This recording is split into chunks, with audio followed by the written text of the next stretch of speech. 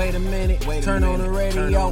My homie got a new show and it's time to play it though. I hope you got in tune. He talking bigger business. He make a lot of moves. We talking Scott Katoon. Fresh off of news from PitchBook that Chicago ranks #1 in returns to investors. The person who I saw that post come from is Vic Piscucci, the managing partner from Lightbank. So Vic, I figured I'd have you come in, check in with you guys, check in with you personally, and also check in and talk about Chicago and where we rank to returns to investors. So welcome to the show. Thanks, man. It's good to be back. Good to be here. You know, it's great to see the rest of the nation kind of catching on, and it just took a couple of headlines to get it there. Took a while. It's interesting. I literally, you were the person on LinkedIn who posted it first, and I saw it. I was like, oh my god! Like, was it 8.5x to investors? Which I think if you're talking to people, which I know you do all the time, and I do occasionally from both coasts, they would never believe that, and they try to come up with some kind of BS line as to how that must have happened. Yeah, they'll try to find some outliers, but I mean the numbers are clear. It's like consistent returns at the highest rates across the country. Like, we know it from our limited partner base, we know it from our portfolio companies. People are like, yeah, it's clear. And then, there's always, well, what about the Valley, and what about this, and what about that? And it's just, the numbers are there. And I also think it's great because everyone now has this thesis. Yeah. Well, you can invest successfully between the coasts. I'm like, great thesis. We've been proving that out since like 2010. Hey, right? I'm good with it being quiet for a little while. Let's just keep our heads down over here. It's fine. You guys want to keep missing out on deals? That's totally perfectly fine. It's funny because everyone's coming to town, like all the venture funds, and it's like, fine, help build a community. Sure. But just show your commitment, and we'll see what's there. That's what I want to get into next on this conversation. It's interesting. There's clearly, and you guys obviously do this very specifically. It's very thought out and process driven for Lightbank, but.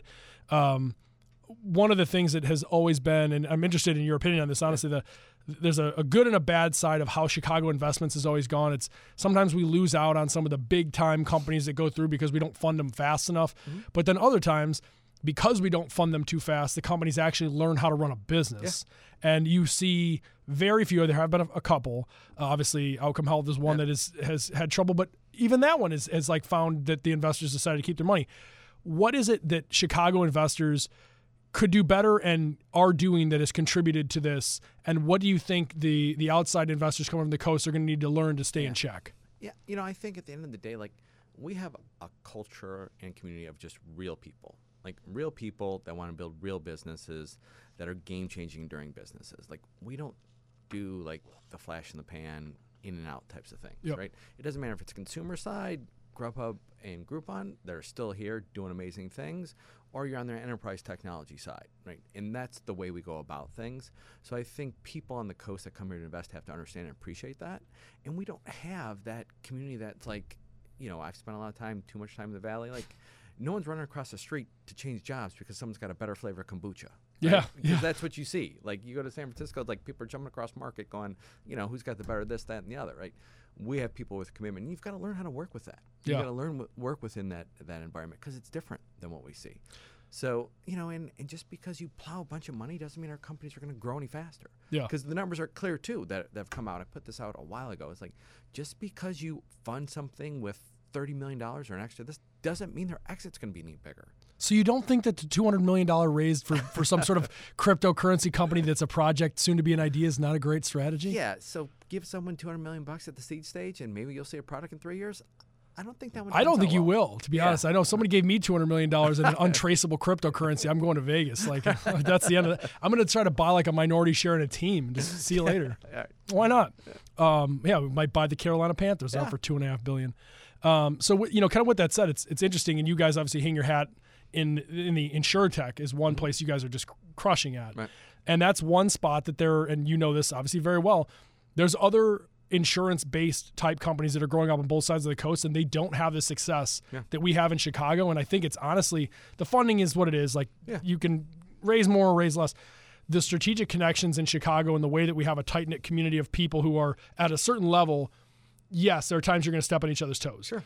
But for the most part, it's still done with respect. It's like, listen, I'm going to step on your toe in about a week and a half with this deal, but stay clean. And I think in the coast, they, like you said, they just jump across the street. There's like absolutely no respect given. And if they come here with that, it's not going to work well for them. And it's not going to work well. And there's also that glorious passive aggressiveness thing that they've developed out there. Like, at least here we're up front. Are we talking about just New York? Or?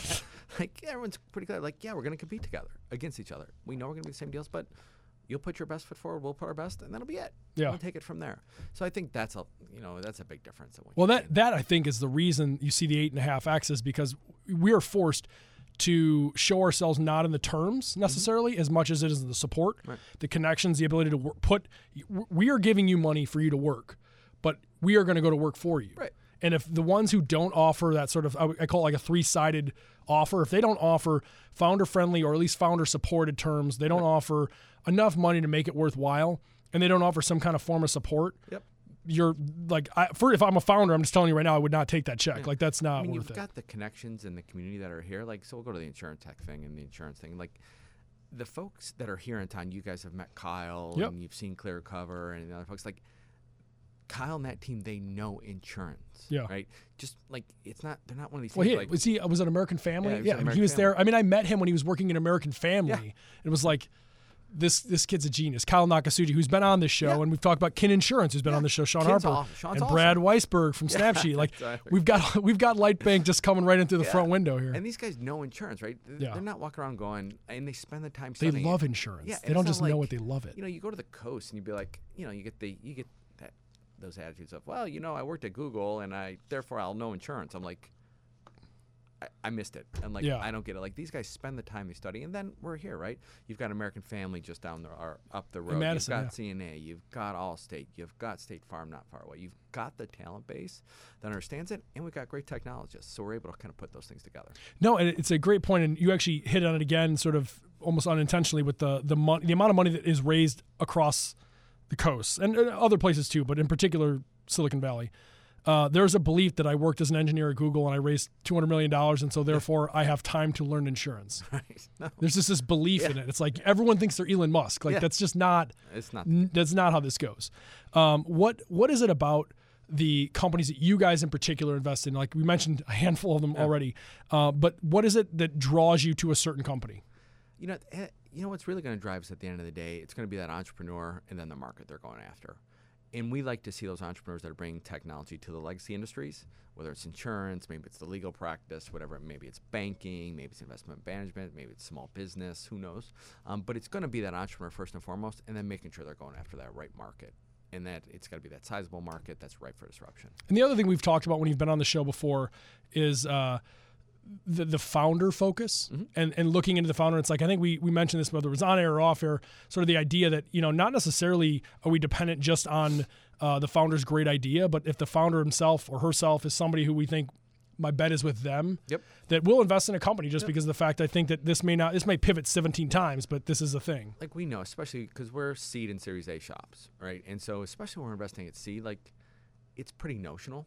Like, we know where we're going. We know what the plan is. But we also know the market's going to do weird, crazy things, and that pivot's going to happen. Yeah. So is this the type of right entrepreneur? Can she or he have that foresight and that bit of grit to grind it through, make the pivot, and get on to the next thing? And the other thing that is interesting about the founder, and kind of spinning this back to you personally, I am obsessed with my business and process. I know you are the same. But I also don't like working with people who are it's just nonstop. They can't ever, I'm still thinking about business. I wake up, I go to bed thinking about my job, and I wake up thinking about my work. But I still enjoy golfing, and I enjoy going out, and I enjoy having drinks and going to games and stuff. And I feel like that makes a well-rounded founder. And one of the problems that we've had with founders even on stage that we're particularly not trying to make fun of anybody, but like the CTO founder tends to be a little bit introverted, and it becomes hard to have them be a CEO and sell the business. Like, it's just not what they do well. So what is it for you personally that you get into, and the things like, what did you and the family up to? Jeez.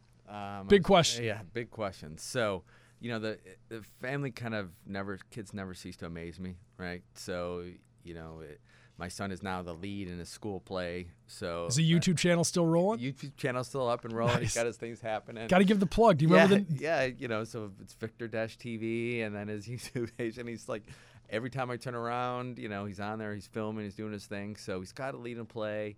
He had to turn down a role in some other play because he couldn't take two at once. So he's ensemble and this community theater. It's and like, I'll let somebody else take the lead for he's this like, one. I got to focus here. I'm like, all right, I appreciate I the like focus. that, yeah. And I appreciate you're going to step up to the mic and actually do 2 and not 1. Yeah. Let's get If you're going to do something, be great at it. Don't be this half is what you love, half-assed. and this is your passion. Let's get after it. That's awesome. And I'm just happy he's on the couch less and spending more time rehearsing his lines, doing his thing. That's a thing. Like, there's so many kids that are just like, I see them out and about, and it's like they're all buried in their phones and their video games and stuff. It's like, get out and do something. Like, you gotta learn a trade, learn something, get good at something. Yeah, and then it was funny. My my daughter, I see her like on her phone, like she's like thumbing something out, and this was a couple months back. I'm like, "What are you doing?"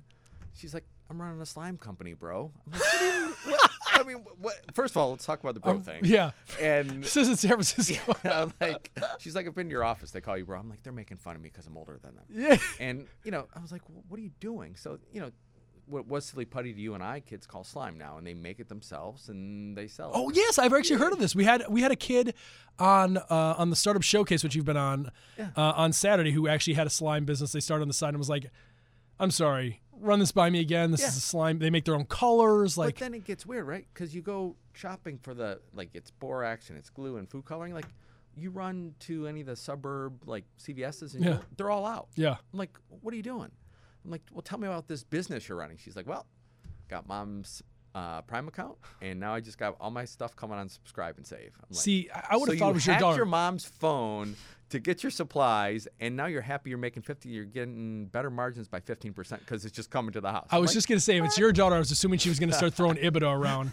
Like, well, I don't know what RRR is, but, we'll see where we are. She's like, I'm getting better. She goes, I make more money. I'm like, well, how do you know what you can charge? She goes, well, I just looked at what everyone else is charging, and I said my stuff is better, and so I raised my prices. How old is your daughter? 13.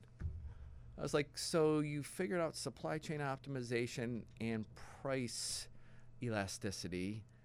I said, I know some folks on the West Coast that takes them a couple $1 million to blow through before they figure out that. Seriously. And colleges wonder why they're under attack. Yeah.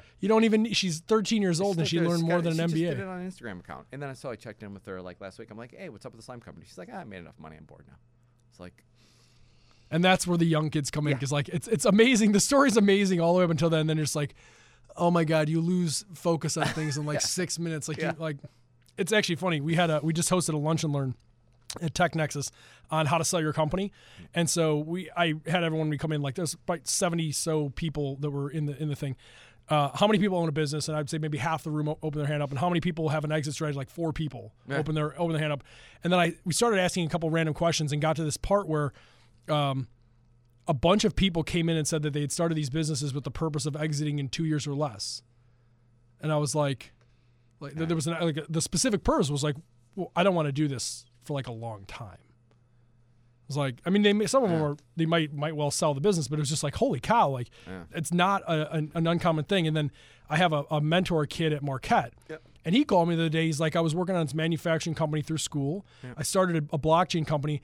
I don't want to be a CEO, and I don't really want to like do this long term, but like I've got like 7 paying customers, clients in Milwaukee, and I want to like scale it up a little bit and then move on. Like, this is a thing that kids this age now do. I think it's one thing, and I think part of it's a good thing. Like when some of the founders are self-aware enough to know that, you know what, I'm a good product CEO, and I think I can get the product in the business to this stage, and then I have to bring someone else in to take it to the next level.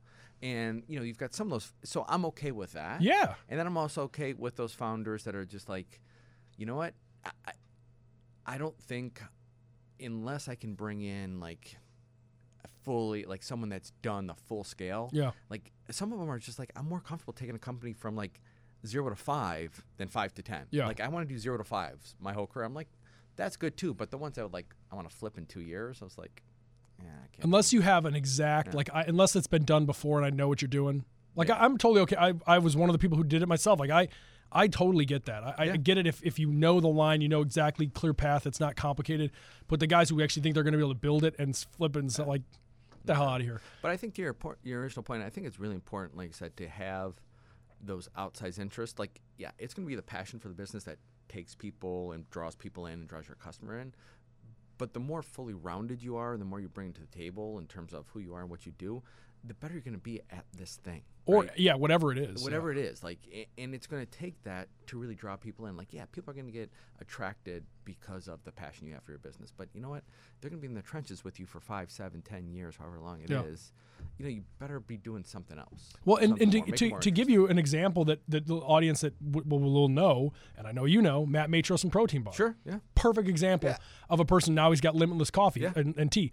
A person who knew that he had a great idea, a great product, cool thing. People lined up out the store. He was actually the speaker at our Lunch and Learn. Nice. And so we're sitting here talking about it. He's like, it took me 6 months to find out I don't want to be a CEO of a company that has 20 plus stores. So it was like I sold my shares out, and not all of them, but a good portion. And I started another thing, and he will do, I could bet dollars to donuts, he will do the exact same thing with Limitless, and he'll do something else after that. Absolutely. And, you know, we recruit, like, from that Light Bank network for our companies like that. Like, people are like, oh, isn't, you know, Brad going to be upset? You know, you're recruiting from his company. I'm like, everybody knows, like, they have those employees. They're like, once a company gets to 1,000 people, like, they're more small company people. Yeah. And everyone knows that. They're like, okay, let's go start something else. Companies look different at different stages. And some people are good at certain stages. Yeah. And in that self-awareness to know where you're best to play, that's fantastic. And there's also, I think, a certain glutton at the top at times. Like, you look at, like, Tempest as an example. Like, you've got so much amazing talent. Right. And these people they're amazingly talented, and they stay driven for a reason. If you can't give them a place to go, continue to go up the ladder, they're gonna leave. Yep. And it'd be better to you to place that talent in another portfolio company than to leave them sit there and be like, well, you just have to wait your turn, because the old days of sitting there and working 25 years up the channel is gone. Like it or not, it's gone. Yeah. No, it's not there. And I think, you know, it's funny. Like, we have, like, go back to the original thesis. Like, we have networks here in Chicago that are really like nothing else. Yeah. Like, so we have over half of our portfolio that's in the Midwest, and our core portfolio, I'd say 76% is here in Chicago. And, you know, that enables us to do some amazing things. Like, we optimize this leadership position we have here, and I say we cherry pick what we think is best on the coast that fit our model and the type of entrepreneurs we like, and have that understanding of how to deploy capital and grow businesses. But, you know, we had a CEO in from the West Coast yesterday, right? And he's sold 2 companies already, 2 big exits. You know, this one he's self-funding, and the business he's in is kind of, just loosely described, it's in the kind of legal field, automating the legal processes. I'm like, yeah, you know, come in, and so I'm an ex-lawyer, so are some of my partners, so we're able to talk in a different Everybody in level Chicago is a lawyer. Yeah. Everybody. And so he comes in, I'm like, you know what, we're going to run your product through 3 of the highest profile, most successful startup GCs that are out there. I'm going to take you to the GC of Groupon, Uptake, and Tempest, and we're going to see what they think of the product. And the guy's face just goes blank. He's like, venture capitalists don't do that. He's like, I've never seen anyone be able to do those types of things. Yeah. Like, he's like, I've done 2 companies, almost 3 now, and he's gotten all his money from Sand Hill Road. He's like, you can't walk into any of the Sand Hill Road offices and get 3 GCs to look at your product that you're trying to build for them and for the market, and get their feedback right then and there. And that's what makes Chicago a special place. I was going to say, that gets back to the support point where, like, and I've said this, and honestly, I'm sure, and I know you've said this 1,000 times, but I say this to some of the founders that we meet with, and it's like, and I kind of mean it. Like, it's not, I don't want to say that it's generalized and this is just flatly the case, but when you say to a company, like, what we can provide you is as much support, and maybe is more important. The support that we're going to give is more important than the money. And if they frown at that, it's like, well, where's our money? It's kind of like, I don't think this is a fit. Like, I just don't think you understand how this works. Yeah, and, you know, you don't need these, you know, some of the firms have built, like, well, we have an HR partner, we got an IT partner, we got this partner, we got all this. What you pay for. Yeah, like, what you pay. And it's like, it doesn't need to be that corporate of a setup. Yeah. It's like, you have a network, you have people that have worked in your network, you have people that you funded, you have your portfolio companies, and you have your industry connections. And, like, yeah, we'll just get you in front of them. It's not that hard. Like, we don't need a staff of 150 people at our venture firm to handle these things. It's like, this is a community. This is how we do the things. line is clear. Peter Rahal from RX Bar is a perfect quote. And I think I told you this the last time we talked or whatever, but like when they exited to Kellogg, I've known Peter since childhood. When he was thinking of getting it away from the kitchen, so they were in their parents' kitchen in the basement, literally. Awesome. It's how they started this. It's like our 6th grade basketball team. That was our 6th grade basketball team. It's all Sam McBride, Jared Smith, Peter Rahal, Brennan Marshall's sister, Megan. Like, it's our 6th grade basketball team. They're all rich now. A lot richer than I am. I should have played better basketball. But at any rate, he went to his dad and was like, when do I know it's time to raise money and get going? And his dad was like, he looked at him just totally befuddled and was like, sell 1,000 bars and then you don't raise money. Yeah, exactly. And that's like for us, I look at it like, and when I say us, I mean Chicago, like one of the things that we and Lightbank, you guys excel at this maybe better than anyone in town, is here's the money to keep the lights on, go. Go sell 1,000 bars, and while you're busy doing 1,000 bars, I'm going to go find people who are going to want a company that sells 1,000 bars. Right. Like, done. Yeah. And the rest of this stuff is just whatever it is. Right. So before we get into some of the companies you guys have invested in recently, Carly's is one that I'd love to talk about. I have to catch up on how getting back into MMA is. You had the hip replacement. You can't kick the shit out of people as much as you used to, but you can at least grapple a little bit. How's it going? It's going good. I'm getting back into shape on things. Getting back into shape. I haven't seen you out of shape. I don't want to see you out of shape. What the hell? So unfortunately, my wife will probably find out after she sees the show. So I did sign up. We can edit this out. It's fine. Fine. Let's edit that out. She'll kill us both. All right. So I did sign up for another show, another tournament. And then I went in for the physical, and it was like the immediate, like they DQ'd the whole thing. They're like, no. So they do actually. I was actually curious if they. I mean, I'm sure there's liabilities. So they gotta be careful. But it's like they wanted a full physical. They wanted to sign off. I was like, he's like, So it's not like Tough Mudder where you can just make it up and be like, waiver sign. No, whatever. Yeah, it was the real deal. So I'll just have to be semi pro amateur. I was joking about this to the guys before, but when we get this thing to live stream and have the studio set up, I'm going to have you show. I'm too much of a weenie for this, so I'm out. But I'm going to have you show Feedman Sean some of your grapple moves. I want to see how this thing works. I don't know if he's signed up for it yet, but he just did. That's right. I think it'd be hilarious because I find it fascinating because, and here's another segue before we get into the conversation of the companies. I find so many people from this space, whether it's VC space or it's just high tech and I would say executive level folks, that all, whether they come from an athletic background or they are inclined athletically now, there's a competition edge that you need to keep. And I feel like, I keep it to a certain degree with the deal making and stuff like that. And you do the same thing, but it's like somewhere down the road, like physically something has to come out, and it's. I just think it's another avenue of yourself, and everyone's got their own things and sure. whatever it is, but it's like you're the best sewer ever. Yeah, it's like perfectly fine. You got to develop around. I think a lot of different in order to like keep up with everything that's going on and just keep yourself sharp. But like you got to look at all things, like intellectually, spiritually, physically, mentally, and just stay on top of things, and it just all helps, right? So a well-rounded person, and at the end of the day, like this isn't just about C-level and founders and leadership. This is for everybody in the world.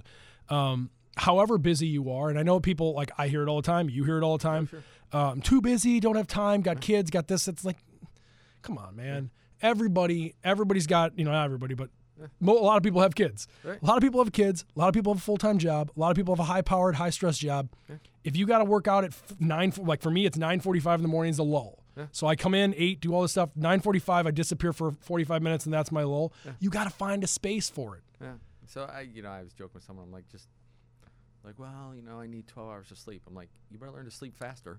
Arnold Schwarzenegger quote. I was like, I'm sleeping less and faster. I'm like, that is just like, you got to find your own spot. I can tell you this, that normally I can say you can work around stuff. I'm sorry, 12 hours of sleep is just not, that's a bear. No. That's not how this works. Like, be happy if you can do I've got it down to 3 and 4 hour increments. I feel good about that. Yeah. Pretty happy with that.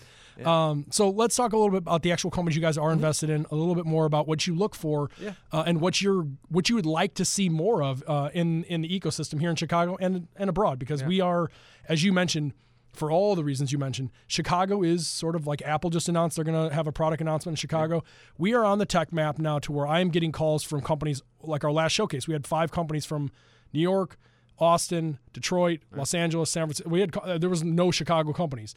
They're all coming here thinking, well, you guys do well. I'd like to get involved.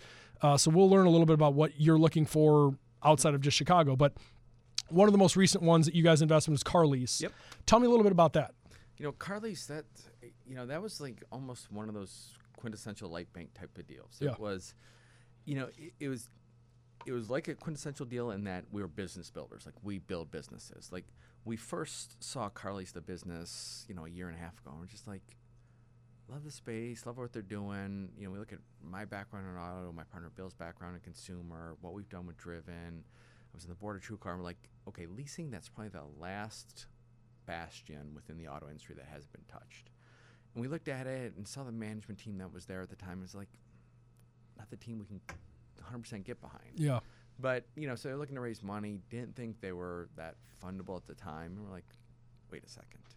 We know lots of people in this space, right? So we ended up investing in the company, and then we put our whole network power behind it, right? So we invested, we actually bought the company, restructured it, brought all the assets in, and then we wrapped around all the people we know. So Mitch Golub, original founder of Cars.com, Yep. Not only does he decide to come out of retirement to do this, he's like, I'm putting my own money in with yours. And then, of course, all this other amazing guys that are here in town, right? So Kane Grau's coming in, Kane Gower comes in, Justin comes in, so the Driven team, GM, ex-GM from eBay Motors, and then, we've got the Trunk Club contingency that's like, yeah, we want in, we want to do this thing. And they're like, great. And then, Andy O'Dwyer, so we got to get you in front of Andy. Andy was a Cars.com guy. He was at Curiosity. Perfect CEO for this space. We took in some more engineering talent that came from Uptake, put it around, and now this thing's just off and running. It's like we just invested essentially at a seed, and the thing's like already printing money. So That's awesome. This is fantastic, and it's just bring the right talent, bring the right team. It's the right market. We can help. We can support. We know the right distribution partners. Like you see the obvious connections, like Kyle, ClearCover. Yeah.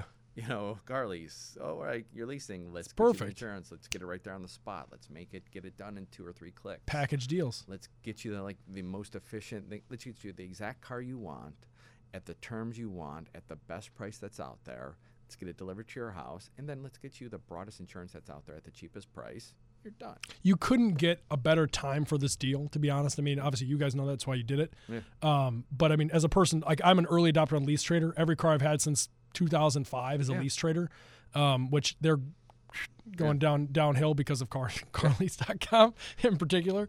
Yeah. But I'm a big fan of that. I've always been a fan of not just leasing cars, but also leasing them online where it's like quick deal and I can just look at everything. But you're seeing the market. And for a while, I think leasing was always kind of a dicey proposition. Like, people didn't understand it. So I'm like, wait a second. Yeah. Market need, but the market doesn't have anyone that they can trust. Yes. Like, should I lease or shouldn't I? Like, just they don't understand the help terms. them. Like people don't get that 60%. Like if you pay for a lease, I'm paying for 60% ownership of the car, roughly, give or take. And so when people would go in, the reason they would hose in a lease, and this is me because the first one I got hosed hard. I walked in the car, I'm like, so 60%. I'm like trying to figure out how much money I owe them, and I got destroyed.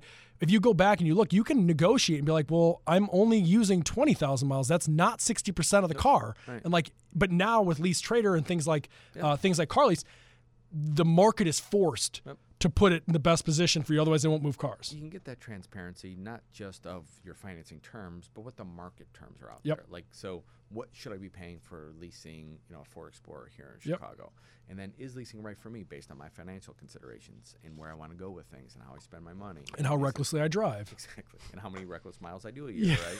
So am I doing And there's 12 where the or insurance comes in, and that's where Brad from Snapsheet comes in as well. Get the camera right on, get a GoPro on the car. Just keep taking snapshots of all the damage I cause. Right. So that's how do you think ClearCover's doing their auto physical Very damage, well. Oh, right? I have no doubt. So it's awesome just to see, first of all, to see those 3 entrepreneurs come together Yeah. in the same room. It's perfect. Right? You get Weisberg, you get Kyle, you get Andy, and it's just like.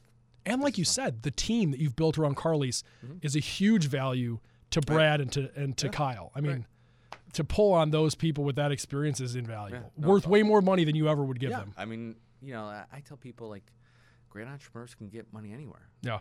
They can. It's true. Yeah. It's like, why ours and why are we right for them? $700 round trip to San Francisco and tell people you went to Stanford. There's $1.2 million sitting there waiting for you. That's right. Don't even have an idea yet, but I'm thinking hard. No problems. And the other part is, like, just from a market standpoint for those listening, like if you're not aware, you don't pay attention to auto tech and things like that. Volvo just launched their new subscription model. Porsche has been running the subscription model for a while, still kind of tweaking how that's going to work. But the gist of this is that the expectation is that cars are a car company like Volvo is going to create a fleet of cars that is insured. Everything's good to go. I mean, literally almost gas. If it's electric, it's everything. Right. So I'm paying $500 a month, I get this. If I pay $700 a month, I get the XL. And what you guys are creating with this is the ability for every car company to essentially compete with that. And every car company do that. And there's going to be that section of the country that's going to want what the OEMs are doing. Yeah. But then there's like the whole rest of the country where the average car on the road is 11 years old that just wants to understand, should I do just a basic fundamental lease to start with? Yeah. And then if we want to do the all-in-ones, it's like once you've already solved people's basic needs, at the right time to introduce to them the next generation of what a lease is or should be, it's really easy. Oh, for sure. As opposed to like starting there in the first place and getting people to understand and get their head around it. And it's an unintended consequence. Not like you mentioned all the OEMs. Not all the OEMs are in a position financially to do the subscription and adapt to the future. Right. And this is, whether it's good or bad for car lease, I'm not sure. But the reality is it does give some extra time for some of the OEMs to get their shit together and be able to figure out, like, how are we going to do this? And the way I look at it, too, it's like, man, maybe it's a bad time, but like people essentially trust Amazon more than they trust the OEMs, right? Yeah, they I would agree. trust their technology providers. So, yes. like the first time they get into a lease, are they going to want to do this kind of amorphous thing from the auto company that they don't want to give their data to and they don't quite trust? Yeah. Or are they going to go to, what is a neutral third party, carlease.com, explains what's going on, the good and bads of these cars, of the terms, of what they're doing and what their needs are. And then you can take just ask Volkswagen. That's right. That's right. See if they want to tell you how this whole thing works. And why do you think most of the OEMs said no to telematics? Yeah. Because the consumers were pretty clear, like, there's no way we're giving them our data. And the best part is for car leases, if they continue to grow the user base, they're safe. Yeah. Like, just take care of your people and just methodically and pragmatically roll out from market to market to market to market. Very cool. Tell me a little bit more about what other companies you guys are looking for. Well, what you're looking for in companies, I should say. Yeah, it's always gonna it's like bank, right? So it's always gonna be that entrepreneurial DNA and those entrepreneurs that drive it. But at the broadest base, we're looking for those legacy industries that need technology. And it could be in financial services, it could be in consumer brands, or it could be in discrete applications of vertical software to new things. And I know you're a blockchain guy. Yeah. So I got to assume that blockchain is something that you're maybe not interested in investing in at the moment, but no, I'm definitely interested in investing in blockchain. I'm still looking at a lot of blockchain companies. It's just I want to find the team that understands that as a fundamental technology, it's going to change the way corporations work, that it's a certain sale. And it's a long-term, and you better be able to be the type of entrepreneur that can walk into a room of senior executives that at the end of the day don't like you. Yeah. And command their respect so that they're going to change the way, not just they're operating their technology, but the way they're doing their business, right? And it's not going to be somebody that doesn't understand the fundamentals of business or how corporations work or what the true value proposition is. And whether you're going out of a corporate, B2B side, or even going to the consumer, it's like, why was the consumer going to do this? So show me. And so that signal to noise ratio it is just way out of whack right now. And I started. We've talked about it, right. I started in Bitcoin and blockchain in relatively late compared to some people in 2013. Sitting and started a large financial institution, just amazed at the fact that a currency got created absent a financial institution, absent a government, and got me more into blockchain. And so I saw it as the future of everything. Yeah. And I got a little cranky the other day. I'm like, okay. 2013, I wanted a new financial service, a new financial infrastructure, and I got frickin' CryptoKitties. Like, what the hell is going on? Yeah. Like, where's that entrepreneur horsepower going? Like, and there's some really smart firms in CryptoKitties, right? But it's like not what I'm looking for, not what I want. It's like, and then it's like, it was the CryptoKitties that took down the network. Yeah. Right? Because everyone wanted to buy one. I was like, oh, this is not. This is like we could literally have a whole other show on just this topic because I'm coming on another guy's podcast in Raj Nation, who was on this show a couple weeks ago, talking about this exact topic, that whether it's the crypto piece, it just happens to be that because I think you got a lot of people who are diving into it that previously were not entrepreneurs, were not investors, they're just new to this whole thing.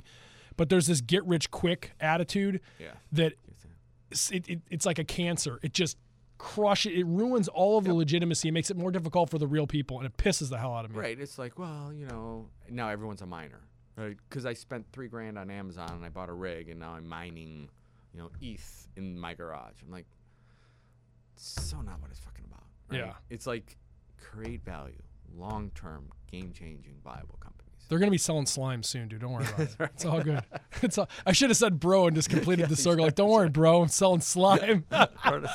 Bro. No, it's so true. And honestly, and I have to I'm trying to put your hat on as I'm looking at this, and I'm going, I got to calm my nerves and just say, listen, this is going to happen. It's going to weed out the losers because we're going to get to a position where we're going to go, anyone who came in here not trying to create wealth and not trying to create something that was, and I don't want to use the word scalable in a cheesy way, but something that was usable across platform, I got no interest in you. You showed your colors early. Yeah. You're out. So it's like, a lot of people have drawn this analogy. It's not like I'm that freaking smart, but it's like, it's still like the, Internet 96. Yeah, it is Internet 2.0 in a lot of ways. It's like 96 with like wrong people trying to do the wrong things and make quick bucks on the Internet. Or, what was... Well, next time they'll lose all their money, so it's all relative. That's right. It's all so, it'll come around. I have the confidence in it because at the end of the day, technology is truly game-changing. Yeah. Right? It's enabling us to do things that we've never done before, right? To take a digital asset, whatever it is, and transfer it across the Internet in a real-time, safe way that can't be reproduced. Like the fundamentals are there. Yeah, no, I agree. And to give a little pro tip on and be completely transparent on something as a good learning motion, when you talked about those leaders who have to be able to go into a boardroom and explain the future of business to older people who don't want them there in the first place, I was that person in 2012, and I failed miserably.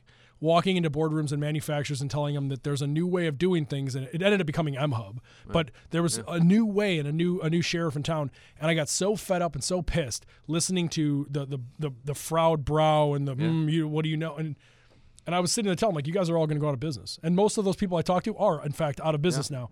But it did not help me out at all, and it was one of the best lessons of all time was to go back and be like, wow. You may be as smart as you think you are, maybe you aren't. If you can't figure out how to convey the message to people, you're out. Yeah. You want to be right or you want to be effective?